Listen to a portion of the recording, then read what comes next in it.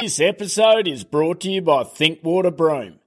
Thinkwater are your local water experts for irrigation projects big and small. Their fully stocked retail store sells the latest irrigation products, including fittings, pipe, filtration and solar supplies. Covering the Kimberley and Pilbara regions of Western Australia, their knowledgeable and passionate team are experts in the design and implementation of the most water-efficient irrigation and water management programs across all sectors.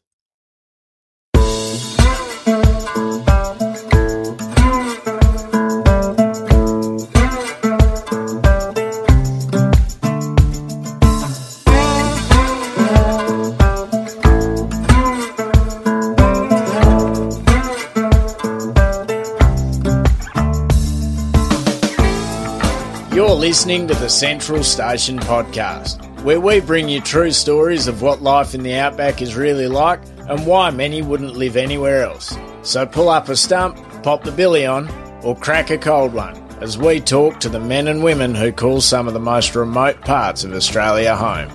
This podcast is brought to you by Ariat Australia, the perfect choice for the tough jobs.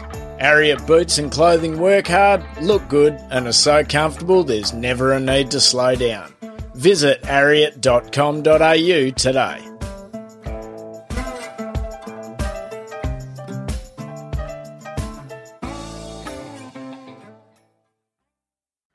Why would a young woman who was raised on sheep and cattle stations go off to ag college before entering the workforce?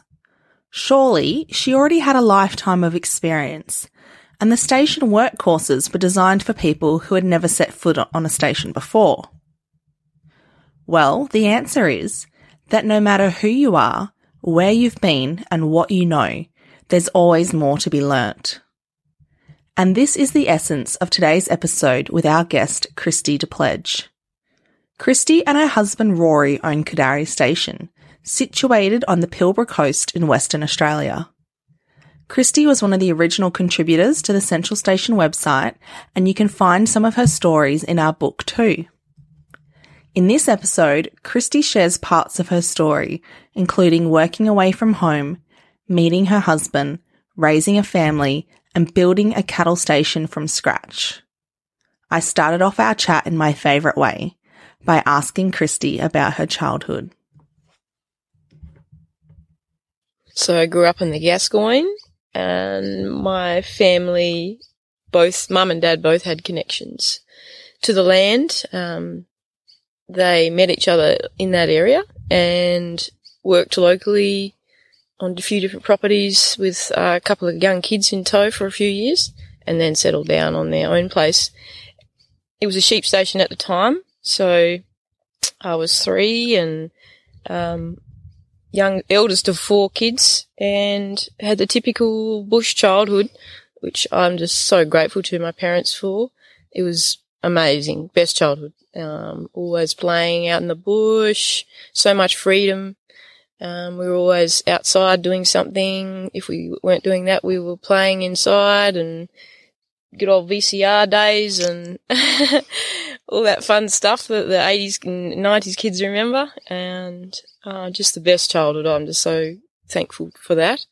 Mum had long connections there, family all through that area, and I had a lot of dad's side there too, because his family came over in the 70s from Victoria, so I had a lot of cousins locally, and yeah, great times, great memories. And so you're the eldest of 4, and you're actually the second sibling that's been on our podcast, so people may remember Matilda. Gosh, I want to say episode 66, but it was sometime earlier this year Matilda was on, so now we're 2 of 4. Yep. Courtney, Digby, Cohen Hoyer, halfway there. What was it like being the eldest? Did that mean that you were like the most responsible, I've been serious told a lot one? that I'm very bossy by my siblings for many years. They always tell me how bossy I am and all that stuff for a long time.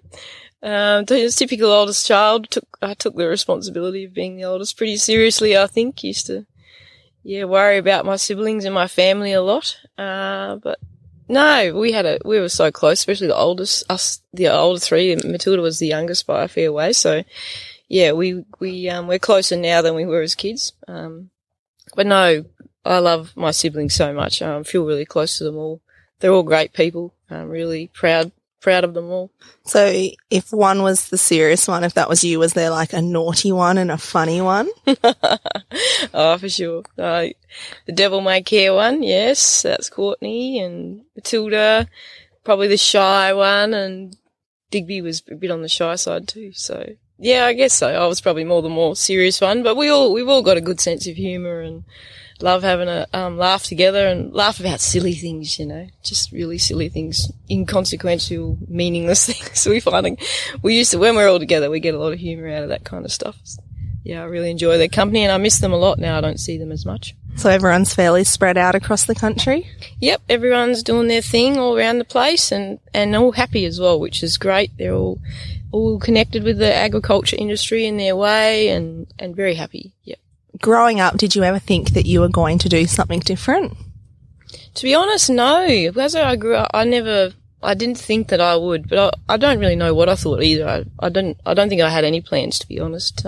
Pretty just cruising along and never any plans for uni or anything, but yeah, didn't really think about going bush or working on stations and coming back to it properly for, as a teenager at all. But it's how it's panned out, and I'm very grateful for the journey that I've been on so far in my life. I think I've had a great life so far. I love that you've said so far, because I'm like, hang on, let's remember you're still fairly young. So yeah. Sometimes I say things to people on the podcast and I make them sound like they're really old and like their life's over and they're only like 50 or 60. And I I'm feel like, I've sorry. had a very full life so far though, Definitely. Yeah. Imagine what else you can fit in though. Yeah. And we're about to find out all the things that have made your life so full. So when you were coming up to finish school, what was the plan for you? Did you do school in the city? Sorry? Were you a boarding school kid? Yep, last 2 years in Perth. I was a bit of a smart ass. At about 15, that was sort of peaking, and I ended up in Perth. Yeah, so that I didn't get into much more trouble. I'm not sure what Mum's plan was there, but anyway, that's how it panned out. But, I went and I finished school and went straight up to the Territory, joined in what was then the Katherine Rural College, and did my certificate 2 in agriculture there, beef cattle. I really enjoyed that, and I was only 17 at the time. Very young, looking back now. So young. But no, I loved it. I really, really enjoyed it. I was the only one to pass out of my class, actually, which is a fascinating memory to me, because everyone that was in it was having a good time and stuff. But yeah, a few things happened, but that was great. I really, that was the start. I locked in that I really enjoyed it and wanted to do more. And that while I was there, I was not part of, but the Consolidated Pastoral Company had their beginners coming there and doing courses there. So I naturally sort of ended up working for one of their places after my time at Katherine Rural College, and that was a really great progression. That's such the first year. It's such a small world, because I also went to the Territory, did the Cert 2 at the Rural College, and when I was there, I worked for CBC many years later, but that year they were still, because I'm guessing there was a bit of a time gap between when we did it. Not that much, you're not that much older than me, but it would have been like a good maybe 10 years, because I was a bit older when I went. And they still have all their first years back then coming in for like a 10-day intensive. Really? That's doing great. all the skills. I thought it was fantastic at the time. So many really interesting people from all over the place, mainly eastern states, but they were pretty, from everywhere really. And it was great. Looking back, those years, those 3 years first out of school were some of the best years of my life. Still friends with a lot of those people, even though I haven't seen them for so long. And the skills that I learn't at the time still hold me in good stead now. And, it was wonderful 3 years. So if you had come from a cattle station, so your parents so when you were little it was sheep, and then did they transition to cattle? Yes. So you're as close to it as you can get. You've grown up on a cattle station. What made you think you needed to go to rural college and have some kind of formal training? Well, just in our family life at home, we did a fair bit, but it was just different, growing up on the sheep station. and those times were different as well. We had a lot more staff at the time as a child, so, you know, your family getting out there and being part of it was not as just a thing. But no, I know as a kid that Mum was always down in the sheep yards. My grandmother, she was always down in the sheep yards helping and stuff, but we weren't as required or asked to be down there. We did a bit, but so, you know, by the time I left school, I still probably didn't know much, and that's okay. Every family life on a property is different, and how they do things together there's no, you know, one way to be on a place. So, when I left school, I wanted to go and learn some stuff, so some different stuff, and go work for different people and be exposed to mentors that I didn't have locally, I guess, though there was plenty of them there. I just wanted to fly further afield. And I had family in the Territory at the time. You know, they're still there, but I had family there. I guess that was a bit of a draw card too. I didn't know you had family in the Territory. Aunties, yeah, really? in Darwin. So from Dad's side or Mum's side? Mum's side. Oh, there you go. Mm. So I went north and loved it. I absolutely loved it, and I love those memories. I think I learnt so much as a person. I was so not very confident when I left school, and didn't back myself in anything. Like most young people, to be honest. I know that's not really abnormal, but it's definitely a huge part of my memories of that time. Those 3 years with CPC and working with great people and great bosses, and just always learning so much about myself and about the industry and skills that I still use today. So, yeah, wonderful 3 years. And I think the biggest lesson that I learned in that time was to have a go. Because I didn't have a go. You know, I would doubt myself and hold back from trying different things, you know, in work, and held myself back, actually. So, you know, I know everybody feels the same. But yeah, just for me, I learnt in those years out of school, in that sort of working through station hand positions on those properties, just to have a go and have fun, and don't worry about whether you fail, just to have a go. I find that so fascinating that as somebody who came off a property and a station, not even just like a farm down south, that you felt that way. The way you're just speaking resonates very much with myself, but when I first went to Territory, I had like no experience, and so I felt like a fish out of water. But I assumed with all the other people in my crew who, you know, a lot of places I've worked that come from farms, that nobody that came from a farm or a station would feel that way, because it's like the opposite of being a fish out of water. Like, this is your place. Every place is different, and you've been to enough places now to see that so clearly.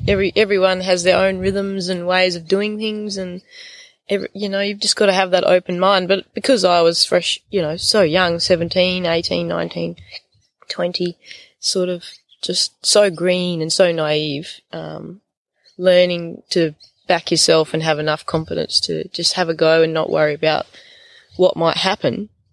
Just to have a go and be okay with that. When you say not worry about what might happen, was that about it actually just not working, or if it not worked, what other people thought? Yeah, all those things. Failure, you know, what people are going to judge you on what you've tried and failed to do, so it's not that you failed.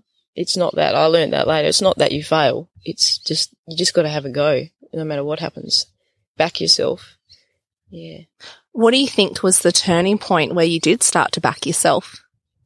It took a few years, probably a good couple of years, and I really believe that anyone who's working on properties now, you need to have a couple of years. If you want to take it seriously, you need to do it for at least a couple of years.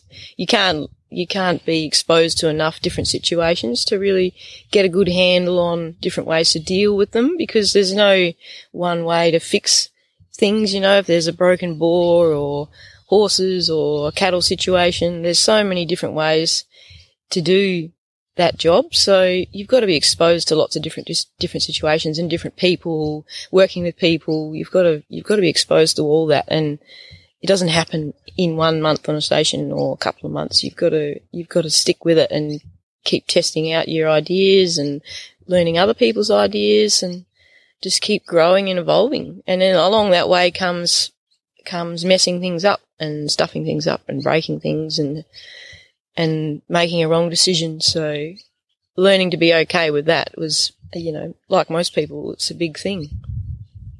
What was it like being a crew with a bunch of other kids your own age? I mean, you're pretty similar in age with your siblings, but, there's just a few of you, and then you're far away from home, you're kind of just out of school, you've got that freedom, you probably would have been turning 18 at some point, and then you've got like a whole bunch of mates around you.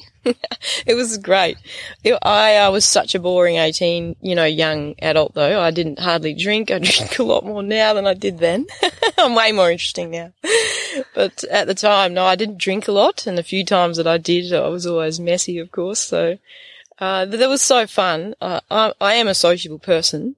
I do enjoy my quiet time, but I'm a social person most, out and about. So that was okay. I did really enjoy meeting all those different people from all over Australia. And at one stage, I was the only girl in the stock camp with 7 or 8 other blokes. So, but it was great. I had a partner on another place. So I just knew that they weren't judging me on, the fact that I was a girl so much, or a young lady, more on my work, which, that was important. And I'm really grateful for that.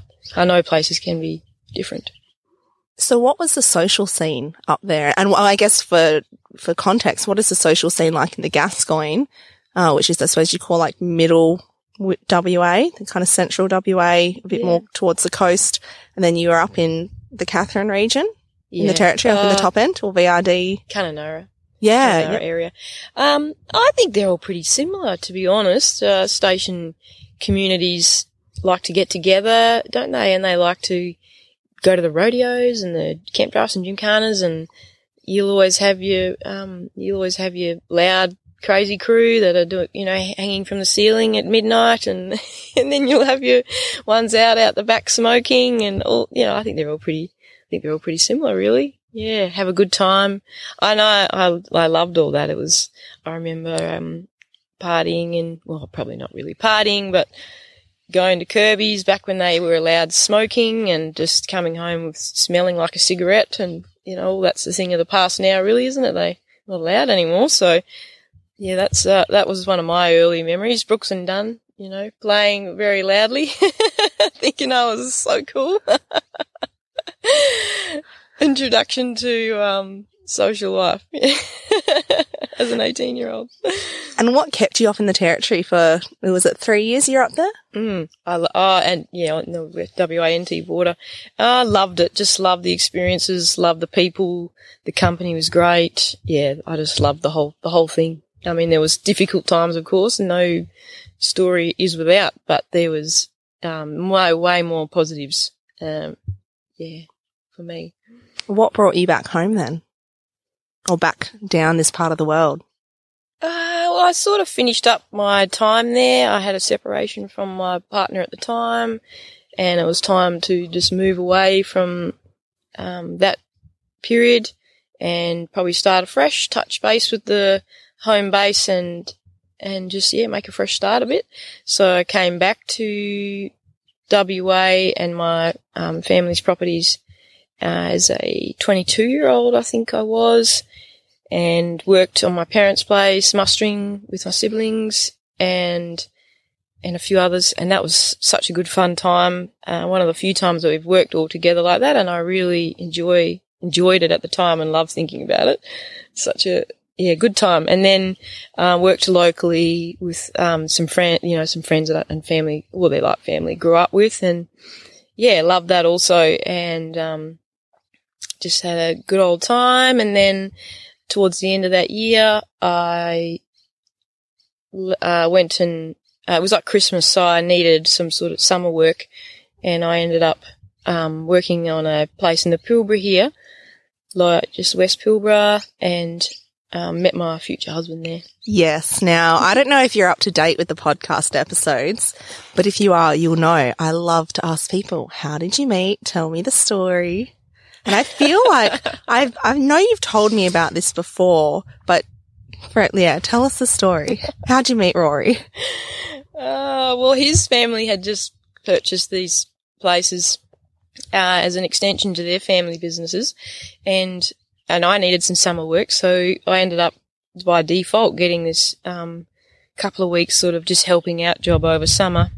Basically, I was just trying to get cashed up for my New Year's stint. And so off I tootled to this place to do just help out, whatever was happening, a few bore runs, look after the lawns, that kind of stuff. And pulled in there and I met my future mother-in-law that night and brother-in-law.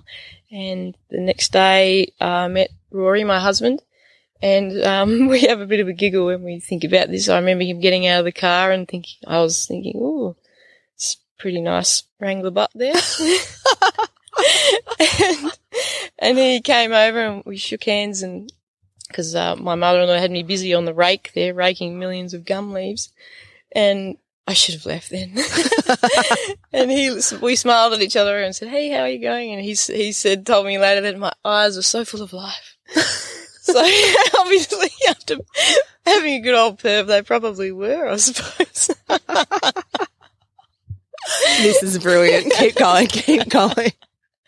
So that's how we met, and then we just worked together the next couple of weeks. And I guess things were blossoming then, but so then the next year I went back there and started working there as a station hand, and as they say, the rest is history. I just love, for everybody listening, obviously, I'd say 99.9% of our listeners won't know you personally or have come across you.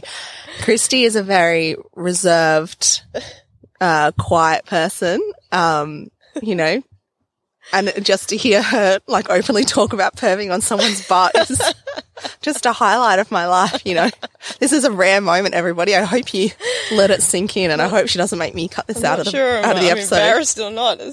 No, I think it's brilliant. Anyway, and it's almost, not quite 20 years later, but getting up there. And 15 years. After you saw him in that first pair of Wranglers, now you've got about 4,000 to wash a year. Yeah.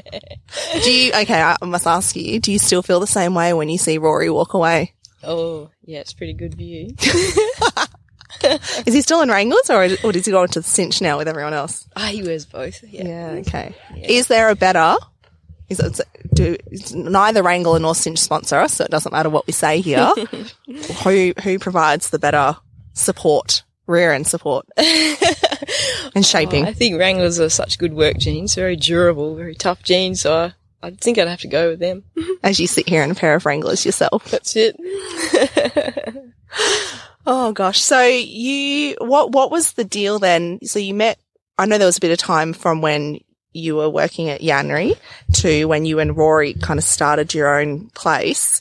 What did that look like? So we lived at Yanri for 3.5 years, and in that time we had 2 babies, a boy and a girl, Darcy and Joseph, and they were challenging times. Obviously, young couple, family business, and getting to know each other as well, because our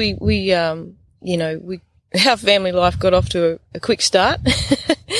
So we had 2 babies and living in the cottage there, and it was good. It was tough at times for sure, can't deny that, but it was mostly good. And we always planned to move to K'gari and start here our own show, and that was always the plan for Rory. But when I came on the scene, obviously it became part of my plan as well. Once we were married and making a future together, so.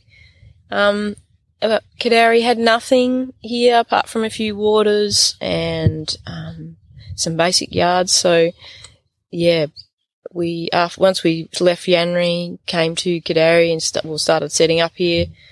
It was, a big challenge. We took on a big challenge there because there was nothing here, no homestead, nothing at all. So we moved here in June 2010. It was my birthday, actually. I think, I can't remember how old I was. I'm really hopeless at that kind of stuff. But there's nothing, just basic couple of dongers, big, piles of dirt everywhere and no garden whatsoever. Bit of a generator and a shed and some quarters. Another donga that we considered the quarters. And here we were, and that was our beginning of our own place together. And, I mean, Kidari's only a little place, but it was our place and our story, part of it anyway. So here we were, 2 kids, and I was pregnant, no TV. So pregnant. And by the end of, towards the end of that year, number 3 was on her way, and it was an interesting time. So Kidari is a separate pastoral lease. So Rory's family had Mandorah, which is up on the coast. And so we've had Mandorah on the podcast a few times with the new people that are there. And they had Yanri. And so Kidari is next door to Yanri, but it's a separate pastoral lease, but it was was it run like just as extra kind of paddocks for Yanri? Yeah. So like you said, there was no, I know you've put pictures in one of your blogs that you wrote for us many years ago, of a very, I can never say this word, dilapidated, or just basically it had fallen like an old homestead from many, many moons ago. Yep. No, it was all falling down. You couldn't rebuild there, and we didn't want to rebuild there. It was not the ideal, I mean, I guess there is no ideal spot, but that was not the spot. So we wanted to shift and be closer to where our central bore is on Kidari, which is basically the heartbeat of the place, and where our yards would be. So where we chose, nothing to look at in the beginning for sure, but so we, started from nothing, and it was very difficult in the beginning for sure. It was tough times where he was still working at Yanri a lot then, so I'd be here by myself a lot with the kids and pregnant, and this really pretty awful homestead. But, compared to 100 years ago when people were starting out pioneering, I've been called that a lot. You guys are pioneering, but we've had the medical chest, we have RFDS, we had phones, we have internet. Did you at the beginning though? Yeah, we had internet from the beginning. Oh, okay. That was a massive saviour. Yeah.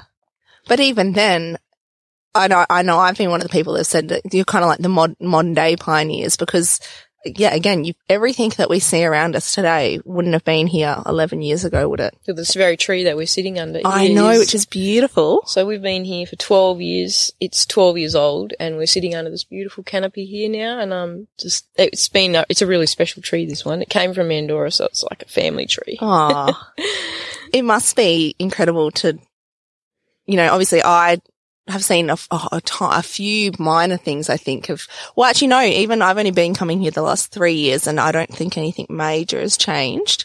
But from seeing your blog photos from when you started writing for us in 2013, I can only imagine if I'd been here, but for you to be here from when you literally look around and there'd just be nothing, just a patch of bush. And now we've got like sheds and a staff kitchen and staff quarters. You've got a gorgeous veranda and lawn and all the plants. Yeah, you don't appreciate how much work that is when you have it all established around you. I'm very jealous of old established gardens because they're just decades and decades worth of work. And I appreciate just how much work has gone into keeping that looking amazing and beautiful. Just lawn and trees are so special, So I love my garden, and that's my relaxation. I love watering my garden and being out there looking after it. It's, part of my, way to wind down and stuff. So when you first got here, what was it that you had? Did you have where we're looking at the house now? It was just one donga? No, it's 2 dongas. 2 dongas. Is that the 2 sides? Yes. And then we created. And there was nothing, there wasn't a roof over the. No roof. No roof at all. And just 2 dongas and nothing parallel to each other. And so you'd have to walk out, step outside, step down, walk across the dirt or whatever and get into the other side. Yes. And we just used that in the beginning as a kitchen. That was all that was in there. Like they were still filthy from their journey here. And we lived in a caravan for the first few months. And then while, I cleaned the dongas up with the help of my sister, and she was here for a bit helping me. And that was like, I didn't have any other help. That was just my sister, Matilda. Thank you, Matilda. And then eventually, I think it was towards September or something, the awning on the caravan collapsed and we were just about to move out anyway. So that was good timing. We moved into the dongas and it was all pretty filthy and horrible really, but it was good enough for a start. We just had to make do with what we had and chip away at it slowly over the years. So we've added in ends on the ends of the building and then the verandas, and I had a shade cloth veranda for several years. And just been chipping away at it. For a few years there'd be something happening every year. Little extensions, little improvements, but just in the last 12 months we've actually installed air conditioners and a dishwasher. So some pretty massive improvement. Finally, we've got enough power to supply these lovely gadgets. It really is. I know you said like you're not a pioneer, but honestly, starting, it is just like doing what everyone did 100 years ago, 150 years ago. But because you think what was I doing in 2010? I definitely had like high speed internet, air conditioning, a veranda, like, a building that was all joined together. And to think back then as well, you would have been in your mid-20s, 2 little kids, a third one on the way. Like what, just a different... Yeah, crazy. I would never recommend it to anybody. I wonder, I'm like, how did you survive it? Because, and then I don't know what it was like. I mean, it may be a bit, depending on what your social circle was like, there would have been a bunch of other 25, 26-year-olds out there, or even when I was at that age, definitely, as we all know, no children or anything, but would have been out, I was definitely too old to be clubbing then, but out doing all the fun stuff and trying to, and meanwhile you're lighting a fire so you can have a hot shower and doing that. wrangling snakes and... Yeah, a few times. I'm very scared of them though, so I just leave that to other people. But yeah, no, I guess so. But I've got some amazing friends and a few of my friends, similar age, and they've also got kids around the same age. So we were sort of, there was a small circle of us, and I've got, in particular in this area, I feel very, very humbled and blessed. I've got a great community, and we started a mothers club actually for a bit there for a couple of years. We all sort of had kids, not school age kids, they were all tiny, and we'd try and catch up once a month. So that was good at the time. It was something that we enjoyed at the time. It sort of fell away as they got older and school became more of a thing. So yeah, it's a journey. It's been an evolving journey. Tell me more about the community and how important that was and still is to you being able to make a goal of it out here, especially being a young mum and I just can't imagine that you had so much going on. Like you're raising a family, you're working in a family business, you're kind of living in the dirt, literally building, nothing, it's kind of coming at you from all angles. But like you said, there were a few other mums, and I know that in this part of the world, there is a particularly strong community. I don't know if it was always that way, but when I came down, when you guys were at the Gascoyne Catchments Group, there's like an event every year in Coral Bay, and it's funny, we always talk about the Pilbara and the Kimberley, but I remember when me and a couple of other girls from the Kimberley came down, we're like, oh my gosh, these Gascoyne people, like they've got such a strong, thriving community of like young people that are just so active. Oh, they sure do. No, we are particularly blessed, I think. And back then, I've lived in this area for about 15 years, so I can only say from my own experience, but in my time, it's always been really strong, very supportive. We've all got kids in similar ages, so I guess that helps too, but we're all catching up at the local events, and there's only a couple of those, but everybody's really passionate about their home properties and their businesses and improving their, the school scene and just connections all the time. And I can't imagine how it would be without those people. They're amazing people, and I'm honoured to know them. Can I ask you about, there was a piece that you wrote at an influential women's forum and you shared it as a blog on our website. From memory, it was called Christie's Message to All Country Women or to Country Women. Something like that. And it was a very poignant piece. It wasn't very long, but it was very poignant. Tell us about that. I think at that time I was just deep in the, small child tunnel. and can be a very dark place. You feel, everybody makes their choices, and I'm not looking for sympathy or anything. And I know no one would think that anyway. But when you have small children and you're home alone with them a lot, you do feel like things are pretty tough. So I was, I'd gone from being out doing things freely and working on the family business, working on the property. So to step back from that and lose yourself a bit it's hard. And that's okay. I was probably pretty seriously into that place at the time. Also, I have 3 very young children, and when you're out bush, you do feel the pressure of, I certainly felt it, of keeping them all safe and healthy all the time. And it was tough. There was a few RFDS flights, which probably put, I had a bit of lingering anxiety from those times, and that took a few years to process through. So, yeah, it was just, you do get through it though, and when you're in it, it's hard to see. So I guess at that time, my message to other women particularly, and I know there's plenty of dads out there and blokes out there that feel the same, and I'm really glad that's more normal these days to talk about it. But yeah, it was important that we all share our vulnerabilities and our struggles, and that they're totally normal. I guess at the time I was trying to say it's okay, you're going to get through, and you will get through. You will fall down, but you're going to get back up, and you're going to be okay. This time, the early 2010s would have been, social media was still fairly new back then. Do you think that had a role to play in it at all? Like, were you keeping up with what everyone else was doing on other stations and what their station lives looked like? Not so much, no. I guess social media became more of my way of connecting back then.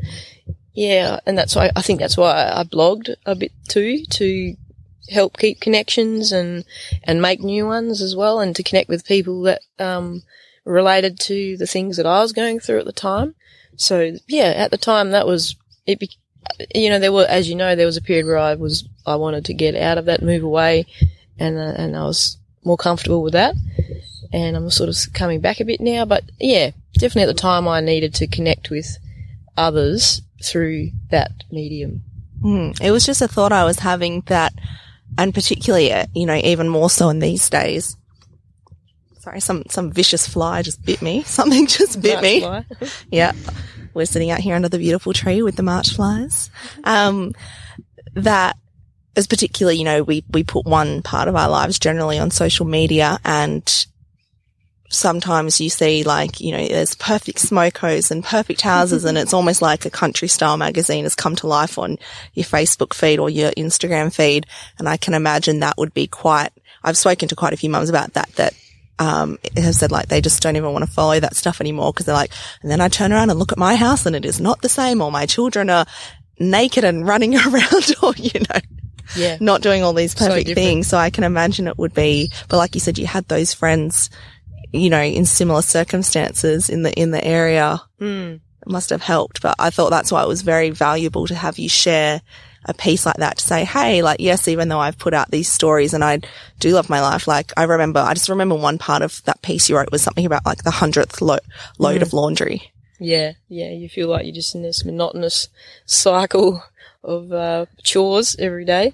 And that still is the same. But I think it's, once you get past that, you realise everybody has bad parts to their work, and I have these beautiful children and they're all amazing and I'm so proud of them, and they we just had to get through that part of our life, and it was okay. There was lots of beautiful parts to it as well, looking back, but it's just tough at the time. But as far as looking at other people's houses now, you love looking at my friends. I've got some friends with absolutely amazing, really old homesteads, and I love seeing all that. But I'm not really one to be very house proud anyway. So, yeah, I haven't that sort of doesn't worry me too much. Yeah. You seem to be in a bit of a sweet spot at the moment, and this is just my take on it. So like I said, I've only been coming out here 3 years, but on this trip I noticed you have had time. You seem to be in a spot now where the kids are of an age where you can really get back into horse work. You've been training some horses. Like these are things I suppose you've been doing the whole time, but you've just got that time now to be able to put more into it. You've got some working dogs. You've got some sheep that you're training them on. What's that like kind of coming out the other side too? It's been good. It's been really nice. And that is true, yeah. Especially the last 6 to 12 months, my youngest has gotten easier and I don't have to be supervising him as much now and stepping into the next phase, really. So that's interesting. It's exciting. It's a little bit scary because there's different sets of challenges coming my way. But, it's good. I enjoy, finding, sort of polishing up on those rusty skills that I've lost a bit over the years and having a new bit of a hobby with my dogs, and training might be too strong of a word, but having a bit of a play. I'm enjoying it. Yeah. And I'm enjoying being able to do all that with the older kids more so as well, because they're, when they're home, we all get to go out and enjoy each other's company, be out in the bush together. It's fun times. Is there still much more that you want done? I think, that's probably a trick question, because even if someone's on a place that's been established for 100 years, there's always little projects they want to get done. But Are you kind of out of that big development stage or phase with the homestead complex itself? Yeah, I think so. There's a couple of things, as you say, that we'd sort of want to do, but with boarding school now being a pretty big priority, that those sorts of things take a back seat, homestead improvements. So, yeah, but out in the property, we've just put in a fair bit of fencing, 40 odd Ks of fencing, and that's a new project, or not project, but a new management setup we've got there. Is in a bit of a paddock rotation, and we're just literally doing that right now, starting that. So that's going to be exciting to see how that goes over the next few years. It's part of our drought recovery plan and how we go forward in our pastoral business, managing our land, managing our cattle. So, a few things like that are sort of happening out there. It's been exciting to start that off. I think something I've picked up from talking to a lot of other mums is that, like you said, you've got that period to kind of get through, because when you have children, life changes so much and what you can and can't do, is quite different. But then I think for me, looking at your story is like, it was kind of like a double whammy, because you also had so much else on the go with trying to build a house. And so that's why I'm like, everything's kind of at a place now where you can, like, obviously I know you'll never stop working. I know you, but you're kind of at a point now where you can enjoy all the things that you've just slogged away at for the years. But I haven't actually asked you yet in this episode about the rest of the station. And so not only in this time are you guys building a family, a homestead complex or a house, you would have had, people in and out your property all the time, your employers and other various people, but you're also developing K'dari as a, as a previously, not properly used, well-developed place.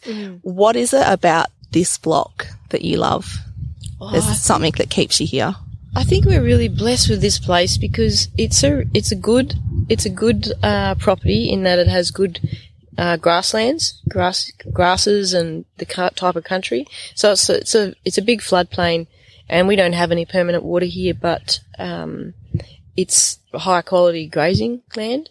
So, and even though it's only small, a bit over 300,000 acres, I can't think in hectares, but I feel really lucky that as a family we've been able to take on this place and build it up and do something with it and learn and build our business up here. And it's been so fun to be able to do that, like the fences I just mentioned and putting in waters, and we've just come out of a 4-year drought, so the way we had to manage that, and because it's really not a matter of if those things happen, just when. And we're in the area where you don't get a wet season every year. Sometimes it's summer, sometimes it's winter. So all those things come into how you run your place. And 12 years in, I would not say at all that we have got it pegged down to a fine art or anything, but we're enjoying the process of it all and learning as we go. And we love our cattle. We really appreciate nice, quiet cattle. beautiful drought masters, and it's so nice to see them looking good now, with a bit of rain. And they look phenomenal. Yeah, it's when I drove in the driveway, guys, the other day, I saw these beautiful fat cows and I was like, oh, they must be spay cows. They must have been, so spaying is the female equivalent of castration. Generally, when you spay a cow, obviously she can't have another baby and she tends to just go out, get fat, live her best life until it's time to go to Harvey Beef or somewhere before they get to our dinner plates. And then I realised they all have these big wieners on them, these big babies that they are feeding these giant children, your 22-year-olds that really need to move out of home. It's time to move out of home, We're guys. coming for you. And not only are they feeding them, they looked phenomenal. They generally, depending on the season, if something if you're a mother and you still have a 22-year-old child at home, you probably look a bit haggard, and fair enough. But these women just looked in their prime. And then we went mustering yesterday on a different part of the property and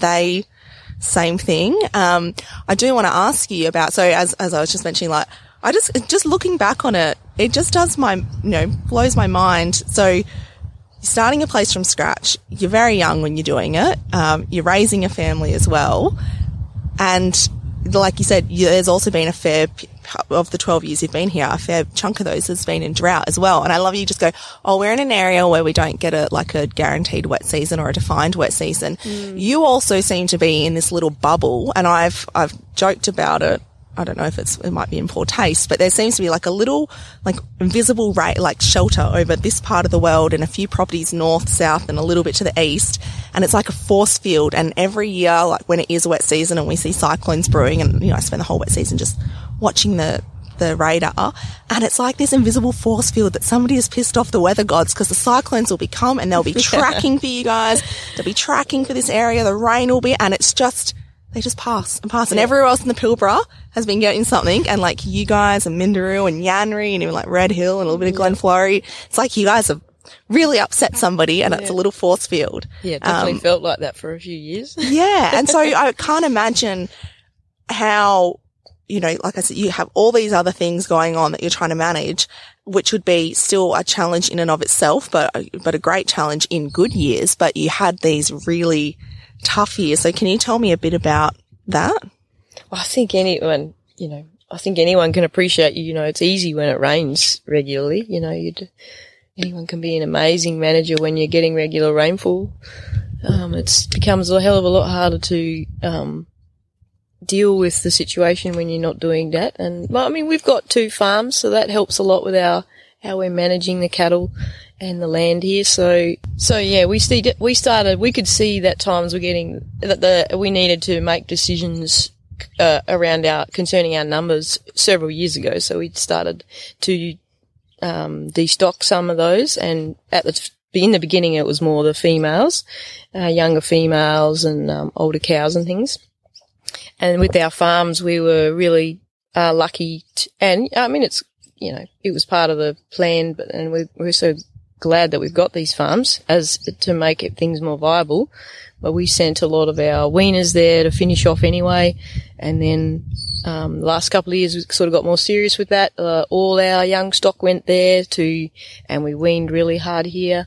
Some areas we were weaning everything bar absolute newborns. And that all we would, spend several weeks prepping them for travel and getting them adjusted into their new diets and things before they left the station and went to our southern blocks to get the TLC down there. So that's how we managed that. So why did you have to wean the cattle, and what does that mean? So weaning the calves was part of looking after the cow. If we had left those calves and weaners on those cows, they would have struggled. They were struggling already, so it's part of giving her a higher chance of survival and ensuring that we can keep cow and calf alive. Otherwise, both are compromised in the situation that they were in, with the very, very, basically no grass. They were living off scrub by then. So say in a good year when everything's green and luscious, you might not kick the kids out of home until they're 20, 21, they finish uni. But in a really hard year when you're fighting for survival and things are a bit marginal, the kids might have to move out of home at 16. Yeah. Is that kind of a... Yeah, Yeah, you're helping mum out, you're helping the cow out, and you're looking after the baby, the calf, because they were really tiny, the ones that we were taking off. So, but we would, we only lost a handful over all the ones that we did take off. So it worked out pretty well, and we also sent down several hundred big heifers and run them with a bull in the last 12-18 months. So, and we didn't know, but we were very hopeful that we'd be able to bring them back to the property in calf, ready to go, and that's helped. So at the moment, we're actually, our drought recovery is good as far as breeder numbers. Just sale cattle is more of a challenge at the moment. But look, we're happy. We're good. We're in a good position considering. My understanding from the conversations I've had with you and your husband, socially, and when I worked for the ag department, is that you're very conservative with your drought management, very early, making plans early, acting early, and you've stocked your block very conservatively. You probably could have kept a few more up here, but rather than think, the next rain is just a couple of weeks away or whatever, you planned for the worst, and it's really shown. You were telling me the other day, so how much rain have you had this year? Over 300 mils this year. Yeah, and how much did you have in the 12 months before that? 60. So you've had 5 times last year's difference. Rainfall. And then what was it kind of on average for the few years before that when you were in drought? It was a little bit more than 60, I think, but not far off. It was about that. Yeah, very low. And so the country is looking good. There is, you've got so many kind of different country types. Yesterday as we're mustering, I'm noticing, I don't know anything's name until I see a gum tree, but we go through grasses, and then there's big patches of, wildflowers, some of sand dune country, then some clay country. You've got shrubs, so what we call top feed, where the cattle are eating not with their heads down, but with their heads up. Browsing off trees and shrubs, and then you have spinifex country. There's all sorts of different things. And I was like, oh, Christy, the country's looking great. And you said something about that while it is recovering well, there are parts that haven't really come back from the drought. Yeah, definitely seeing a lot of the older grass stumps. I don't know what you call them, but the older plants, they're dead, and they won't be coming back. So it's going to be pretty important, and hopefully it happens that the next couple of years we'll see some consistent rainfall to keep those younger plants coming through and get established again, because there's a lot out there that they just couldn't wait any longer and they gave up.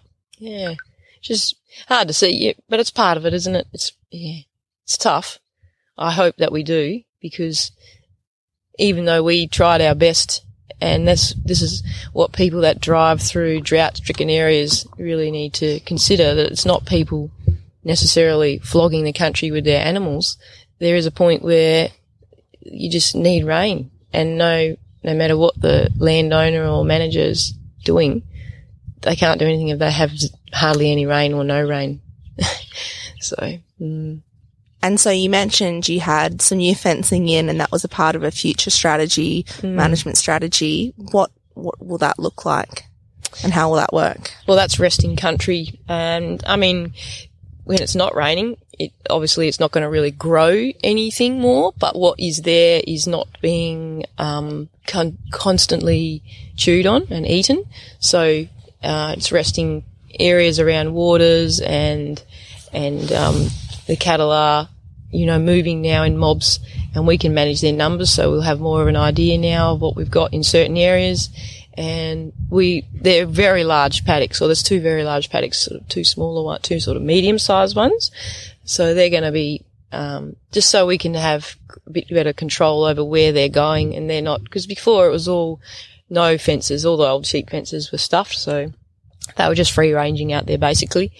But now when there is storms and things happening, they're not just going to chase the storms and go and smash that area and eat whatever nice green pick they can find. They, will be able to control that grazing pressure much more effectively. Now, I am conscious of time because it is a work. Well, I was going to say it is a work day. Please, even if it was a Sunday, it'd still be a work day. Yesterday, we woke up at. Well, I don't know about you, but I got up at 4:30 because we were mustering, and this is, Got to feed your horse, Dad. I know. I had to get up and feed. When I was like, oh, what time are we rolling out? Or he's like, 6. And I was like, cool. So I like went and set an alarm for 5:30. And the next minute you're like, yep, cool. So you'll probably need to feed the horse at 4:30. So, the horse. Ready to go. So here I am trudging out to the stables under the stars with a flashlight, feeding horses. It was such a cool day yesterday though. It was really, I've often said like the Pilbara is like this little well-kept secret. Like everyone's all like, oh, the Top End, oh, the Kimberley, like, and they're great places too. Don't get me wrong, but the Pilbara it's cool. Yeah. And some of these family shows are very, very cool. And it was great yesterday. 2 of your 4 kids are on horses. Joey was on a motorbike. How old is he? What, 12? 12, yeah. 12. He's 12 and he's just, honestly, he could have been like a 27-year-old. Like he's just poking along and watching the cattle and pulling up when he needs to. And, when you see people on the tail and they're just like very slowly doing like these like loop-de-loops, just kind of, working the mob. And he wasn't being, you'd think a 12-year-old boy would be like, crusty demons, like, he was just doing his thing. It was very cool. And the 2 girls on the horses and, little Tom is, not quite at the age yet where he can go independently. Yeah. He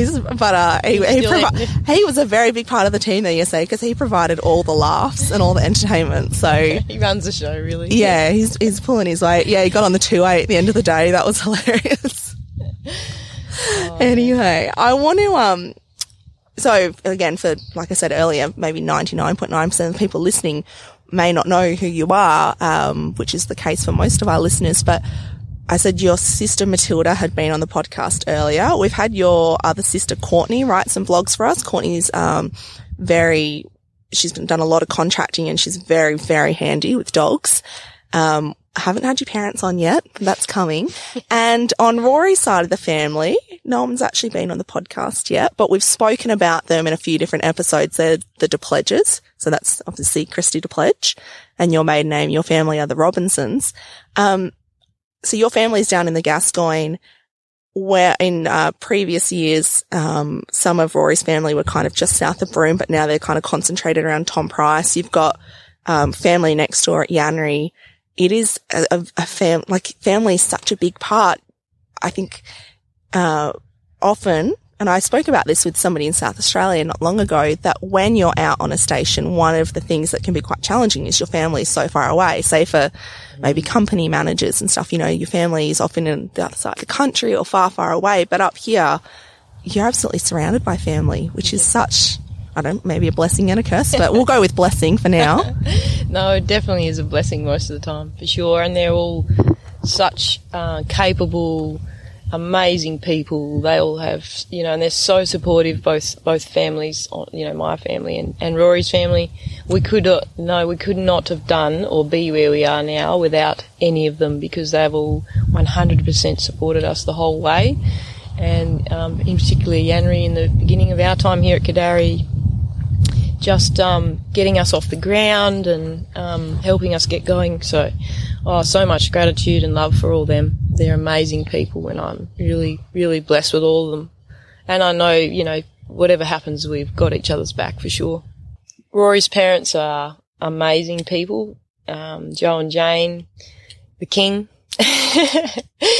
He's like the sort of the boss man of patriarch of the family. Yeah, but he's a very loving grandfather to our kids, and 100% always behind us, same as Jane. They just couldn't do enough for you, really, and always helping and supporting us however they can. And we all work together, and we're quite often out mustering a paddock together when we're at the farms or doing some yard work, some drafting. And here we're occasionally giving Yanry a hand, and Yanry gives us a hand. And my brother-in-law's home soon, and we all get on really well most of the time. Of course, normal family, you have your moments, and we're all human. That's what we do. That's what people do.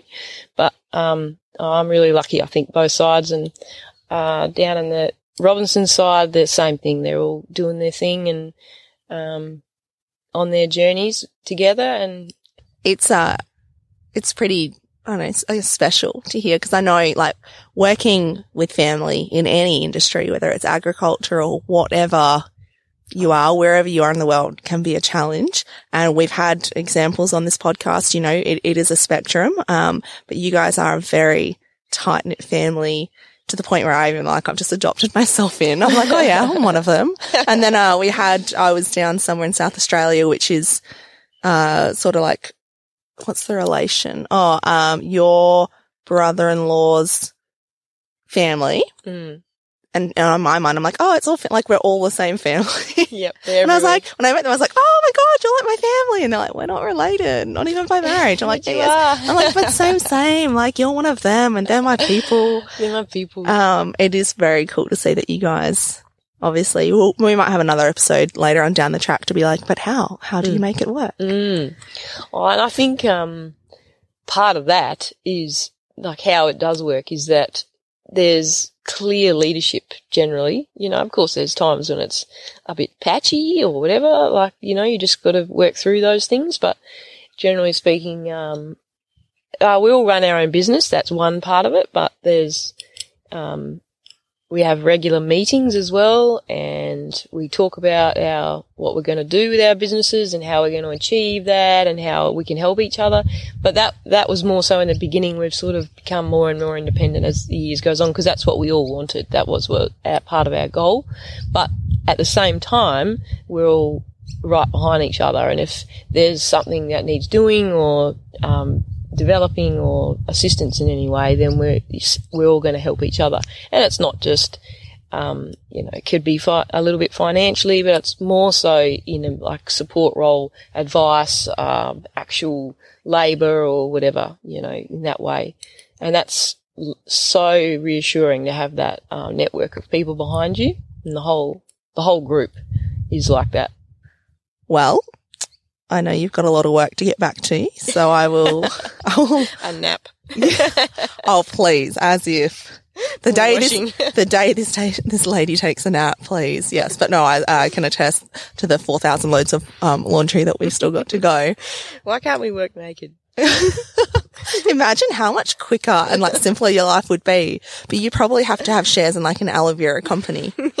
So, and imagine imagine mustering through the Spinifex naked. And the spiders. Oh, yes. So that is, I have made notes to bring that up with Rory as a point of discussion. Now, Kudari is a lovely coastal West Pilbara cattle station. Beautiful, as you said, Droughtmaster herd. And they are pretty schmick looking too. Like I said, good, well-kept secret. But after going out on a breeder muster yesterday, we're going to go muster the cows, they said. It will be fun, they said. I have never ridden through so many spider webs in my life. Guys. And it's not even very thick country.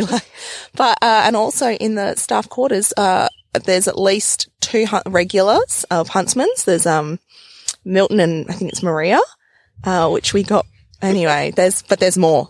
Oh my God. Anyway, I just wanted to put it out there that I think they're actually working on a side hustle here, and if you can find a way to make money from spiders, you guys will be laughing because you've got enough of them here. Thanks. You need to muster them. But anyway, getting back on track, looking back at your story so far and just making a note while you're here that this is your first episode, not your last, certainly not your last. What would you say is the biggest lesson that you've learnt along the way? Oh, gosh, I feel like I've learned so many lessons, and I still, I really, and because I teach my kids, I'm their home tutor, and one thing that I really want them to know is that you never stop learning. And it's not about going to school and you learn at school and then as soon as you step out the door you stop learning. We are always learning. So what is the lesson? I guess maybe that's the lesson, that you never stop learning. And to be curious, enjoy that curiosity, embrace it, and embrace the challenge. Don't be afraid of the challenge, enjoy it and shake the shit out of it. Ag Workforce specialises in recruiting for agricultural jobs, including farm work, station work and agribusiness across Australia. View current jobs, advertise a position or register as a job seeker at agworkforce.com.au. If you enjoyed this episode, please share it with a friend or leave us a review. It really helps other people find our podcast. You can find our website at centralstation.net.au, where we have over 1,200 stories published from across Northern Australia. All of our podcast episodes, a tourism directory for visiting an outback cattle station, and training and employment resources. We're on Facebook at Central Station, True Stories from Outback Australian Cattle Stations, and we're on Instagram at centralstation.net.au, and we're also on Twitter at centralstation6. To discuss this episode with other listeners, head on over to our Facebook group, Central Station Podcast.